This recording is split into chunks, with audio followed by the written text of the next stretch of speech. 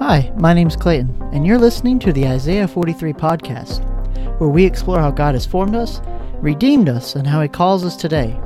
Each week we will journey through Scripture to understand all that God has done and what exactly His call is for our lives today. This is week 40, an apologetics week, where we combat the world's lies with God's truth. Like the past several topics we have discussed this month, this week's topic was submitted by you.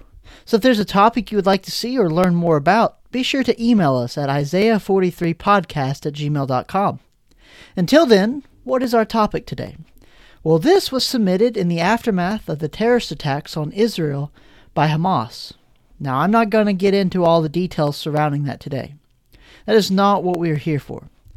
But rather, what we are going to discuss is the atrocities.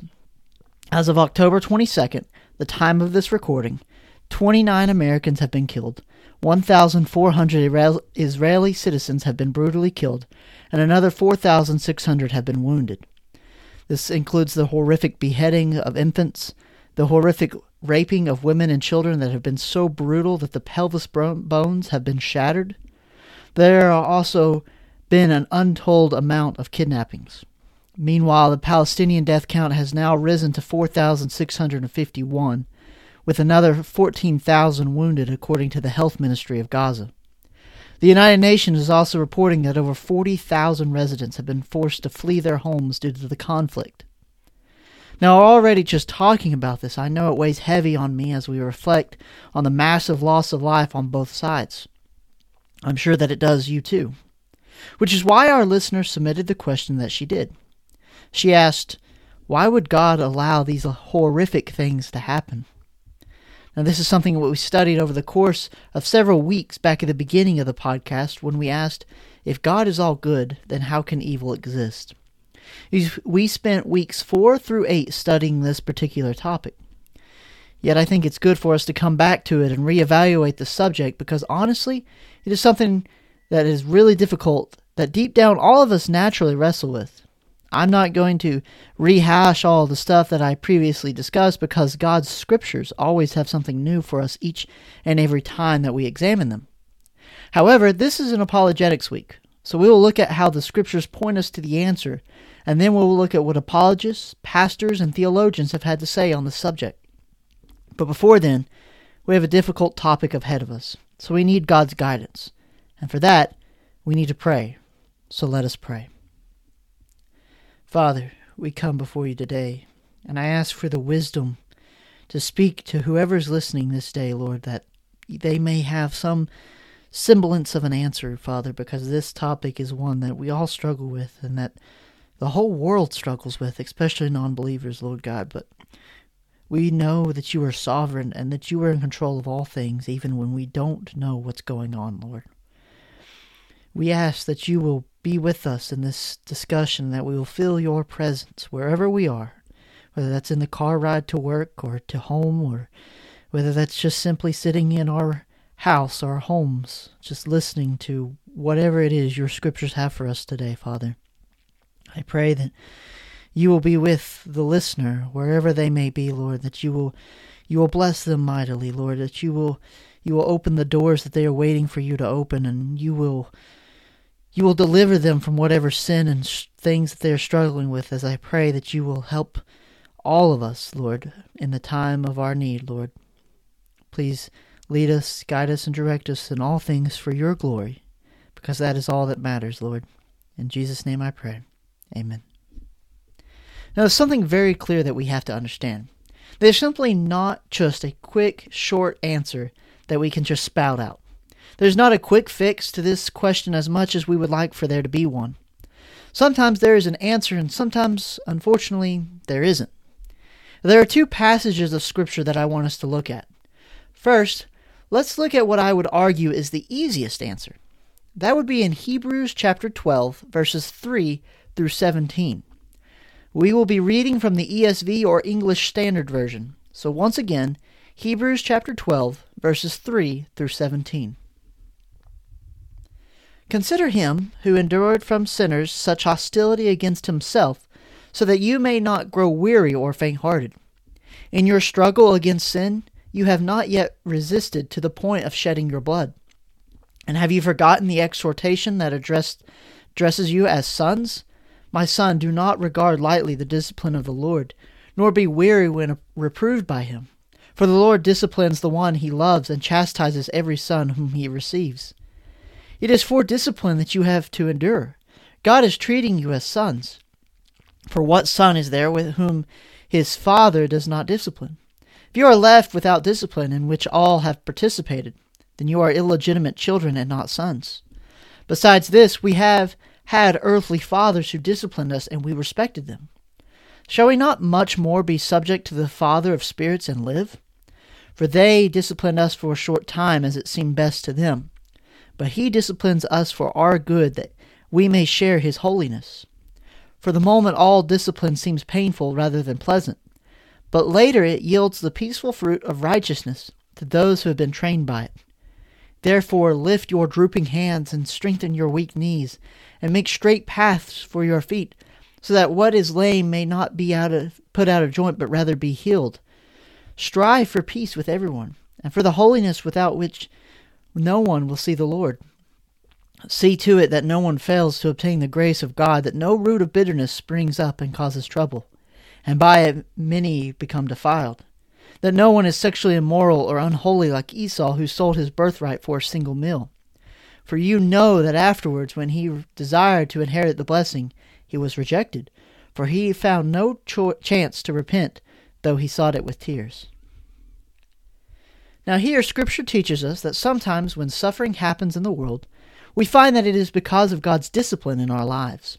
God disciplines us because he loves us. We may view it as suffering, but we must reevaluate our lives and see if it is aligned with what Scripture teaches us. If we are living in sin and doing all sorts of things that God would be displeased by, then there's going to be suffering in our lives. It is like I have said before, there's a point in everyone's life when God smacks us around a little bit. In that moment, we either respond to his discipline or we run the other way. That decision is what matters.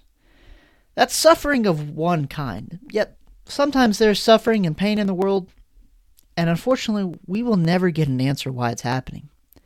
God tells us in Isaiah 55, verses 8 and 9, "For my thoughts are not your thoughts, neither are your ways my ways, declares the Lord. For as the heavens are higher than the earth, so are my ways higher than your ways, and my thoughts than your thoughts." There's someone who knows this better than anyone. That would be our friend Job. You see, Job's friends held to the thought that we just discussed. Perhaps God was punishing Job because of some sin in his life. But we know from chapter 1 of Job that he was a righteous man who loved and respected God. So then the question becomes, why is Job suffering like he is? God answers Job in Job chapters 38 and 39. I think it's important that we read them. So Job chapter 38 and 39.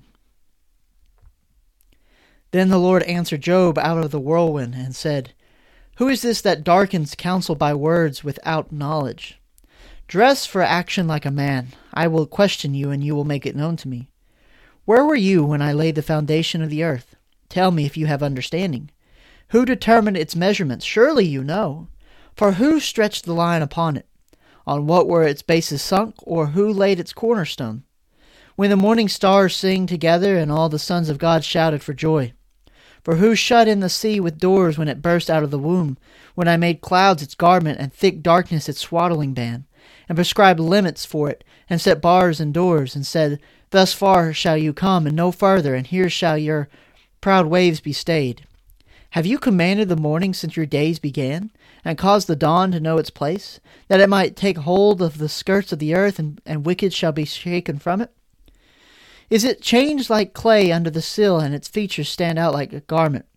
From the wicked their light is withheld, and their uplifted arm is broken. Have you entered into the springs of the sea, or walked in the recesses of the deep? Have the gates of death been revealed to you, or have you seen the gates of deep darkness? Have you comprehended the expanse of the earth? Declare it, if you know all this. Where is the way to the dwelling of light, and where is the place of darkness, that you may take it to its territory, and that you may discern the path to its home? You know, for you were born then, and the number of your days is great. Have you entered the storehouses of the snow, or have you seen the storehouses of the hell, which I have reserved for the time of trouble, for the day of battle and war? What is the way to the place where the light is distributed, or where the east wind is scattered upon the earth? Who has cleft a channel for the torrents of rain, and a way for the thunderbolt, to bring rain on a land where no man is, on the desert in which there is no man, to satisfy the waste and desolate land, and to make the ground sprout with grass? Has the rain a father, or who has begotten the drops of dew? From whose womb did the ice come forth, and who has given birth to the frost of heaven? The waters become hard like stone, and the face of the deep is frozen. Can you bind the chains of the Pleiades, or loose the cords of Orion? Can you leave the Mazzaroth in their season, or can you guide the bear with its children? Do you know the ordinances of heaven? Can you establish their rule on earth? Can you lift up your voice to the clouds that a flood of water may cover you? Can you send forth lightnings that they may go and say to you, Here we are? Who has put wisdom in the inward parts of or given understanding to the mind? Who can number the clouds by wisdom, or who can tilt the water skins of the earth, of the heavens, when the dust runs into a mass and the clods stick fast together? Can you hunt the prey for the lion, or satisfy the appetite of the young lions when they crouch in their dens or lie to wait in the thicket? Who provides for the raven its prey when its young ones cry to God for help and wander about for lack of food? Job chapter 39. Do you know when the mountain goats give birth? Do you observe the calving of the doves? Can you number the months that they fulfill, and do you know the time when they give birth? When they crouch, bring forth their offspring, and are delivered of their young? Their young ones become strong, they grow in the open, they go out and do not return to them. Who has let the wild donkey go free? Who has loosened the bonds of the swift donkey? To whom I have given the arid plain for his home, and the salt land for his dwelling place. He scorns the tumult of the city, he hears not the shouts of the driver. He ranges the mountains as his pasture, and he searches after every green thing. Is the wild ox willing to serve you? Will he spend the night at your manger? Can you bind him in the furrow with ropes, or will he harrow the valleys after you?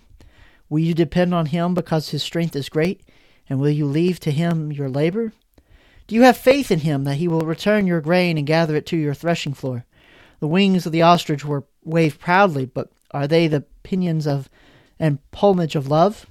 For she leaves her eggs to the earth, and lets them be warmed on the ground, forgetting that a foot may crush them, and that the wild beast may trample them. She deals cruelly with her young, as if they were not hers, though her labor be in vain, yet she has no fear, because God has made her forget wisdom and given her no share in understanding. When she rouses herself to flee, she laughs at the horse and his rider. Do you give the horse his might? Do you cloak his neck with a mane? Do you make him leap like the locust? His majestic snorting is terrifying. He paws in the valley and exults in his strength. He goes out to meet the weapons. He laughs at fear and is not dismayed. He does not turn back from the sword. Upon him rattle the quiver, the flashing spear, and the javelin. With fierceness and rage he swallows the ground. He cannot stand still at the sound of the trumpet. When the trumpet sounds, he says, Aha! He smells the battle from afar, the thunder of the captains and the shouting. Is it by your understanding that the hawk soars and spread his wings towards the south? Is it at your command that the eagle mounts up and makes his nest on high? On the rock he dwells and makes his home, on the rocky crag and stronghold. From there he spies out the prey, his eyes behold it from afar. His young ones suck up blood, and where the slain are, there he is. We read all that, and we may come away thinking, what? I'm lost. Well, if we don't come walking away feeling like Job's response in chapter 42, where he states, I have uttered what I did not understand, things too wonderful to me, which I did not know, then here's the summation of it all. Mankind cannot know or understand the ways of God. Yes, there is terrible, terrible suffering in the world. We can try to blame Adam and Eve and the fall of mankind. We can try to blame the devil. We can try to blame whoever we want, but at the end of the day, sometimes we don't have an answer. God is not obligated in the slightest to give us a reason for suffering. He owes us nothing, and what he has given and continues to give us should be something we remember and hold on to. Now, this is an apologetics week, after all, so we have some preachers, theologians, and apologists to look at today, too. Our first apologist this week is R.C. Sproul. Sproul passed away in 2017 at the age of 78. But before his passing, he wrote over 70 books and founded Ligonier Ministries. In one of his books titled, "Now That's a Good Question," Sproul writes, quote, "Since we believe that God is the author of this planet and is sovereign over it, it's inevitable that we ask where he is when terrible things take place. I think the Bible answers that over and over again from different angles and in different ways. We find our first answer, of course, in the book of Genesis, in which we're told of the fall of humanity. God's immediate response to the transgression of the human race against his rule and authority was to curse the earth and human life. Death and suffering entered the world as a direct result of sin. We see the concrete manifestations of this in the realm of nature, where thorns become part of the garden and human life is now characterized by the sweat of the brow and the pain that attends even the birth of a baby. This illustrates the fact that the world in which we live is a place that is full of sorrows and tragedy. But we must never conclude that there's a one-to-one correlation in this life between suffering and the guilt of the people on whom tragedies fall. If there were no sin in the world, there would be no suffering. There would be no fatal accidents, no random shootings. Because sin is present in the world, suffering is present in the world. But it doesn't always work out that if you have 5 pounds of guilt, you're going to get 5 pounds of suffering. That's the perception that the book of Job labors to dispel, as does Jesus' answer to the question about the man born blind in John chapter 9. On the other hand, the Bible makes it clear that God lets these things happen and in a certain sense ordains that they come to pass as part of the present situation that is under judgment. He has not removed death from this world, whether it's what we would consider an untimely death or a violent death. Death is part of the nature of things. The only promise is that there will come a day when suffering will cease altogether. The disciples asked Jesus about similar instances. For example, the Galileans' blood that was mixed with the sacrifices by Pilate, or the 18 people who were killed when a temple collapsed. The disciples asked how this could be. Jesus' response was almost severe. He said, "Unless you repent, you will all likewise perish." Again, bringing the question back to the fact that moral wickedness makes it feasible for God to allow these kinds of dreadful things to take place in a fallen world. End quote. I think Dr. Sproul illustrates this point perfectly. But I want us to take a look at one other apologist before we wrap up today. Originally, I wanted to look at an apologist that has done some incredible work that has helped me along in my faith. I wanted to read a bit of Lee Strobel's interview with Dr. Peter John Kreeft, which can be found in Strobel's book titled The Case for Faith. However, I was reminded of someone else's work while I was rereading this interview, and I think what he wrote is better suited for our discussion today. And that would be Pastor John R.W. Stott. Stott passed away in 2011 at the age of 90, but before he was an Anglican priest, an avid writer, and a major leader in the modern-day evangelical movement. In 2005, Time magazine named him one of the 100 most influential people in the world. In his book titled The Cross of Christ, Stott wrote, quote, I could never myself believe in God, if it were not for the cross. In the real world of pain, how could one worship a God who was immune to it? I have entered many Buddhist temples in different Asian countries and stood respectfully before the statue of Buddha, his legs crossed, arms folded, eyes closed, the ghost of a smile playing round his mouth, a remote look on his face, detached from the agonies of the world. But each time, after a while, I have had turned away, and in imagination, I have turned instead to that lonely, twisted, tortured figure on the cross, nails through hands and feet, back lacerated, limbs wrenched, brow bleeding from thorn pricks, mouth dry and intolerably thirsty, plunged in God-forsaken darkness. That is the God for me. He laid aside his immunity to pain. He entered our world of flesh and blood, tears and death. He suffered for us. Our suffering become more manageable in light of his. There is still a question mark against human suffering, but over it we boldly stamp another mark, the cross, which symbolizes divine suffering. The cross of Christ is God's only self-justification in such a world as ours. End quote. The question that was first asked to me at the beginning of all this was, why would God allow these things to happen? It boils down to the question of suffering. Why does God allow suffering in the world? I told you that there would be not a simple answer. It's not an easy question, so why would the answer be any easier? God allows suffering as discipline for us. God allows suffering so that even greater good things can come. God allows suffering so in the end He can be glorified and we can be reconciled to Him. But then sometimes we don't get an answer, and we have to know that God's thoughts and ways are not our own. God's Word tells us that there will be suffering in this world, but I want to leave you today with some encouragement. First, I am reminded of a quote from a former U.S. president. He said, "He promised that there will never be a dark night that does not end. And by dying for us, Jesus showed how far our love should be ready to go, all the way." But that is not the only thing I am reminded of. In all of this darkness and suffering in the world, I am reminded of the words written in Revelation chapter 21, verse 4. "He will wipe away every tear from their eyes, and death shall be no more. Neither shall there be mourning, nor crying, nor pain any more, for the former things have passed away." I think these are perfect words to end on. So my dear brothers and sisters, until next Friday, until we virtually meet again, may the Lord bless you and keep you. God bless.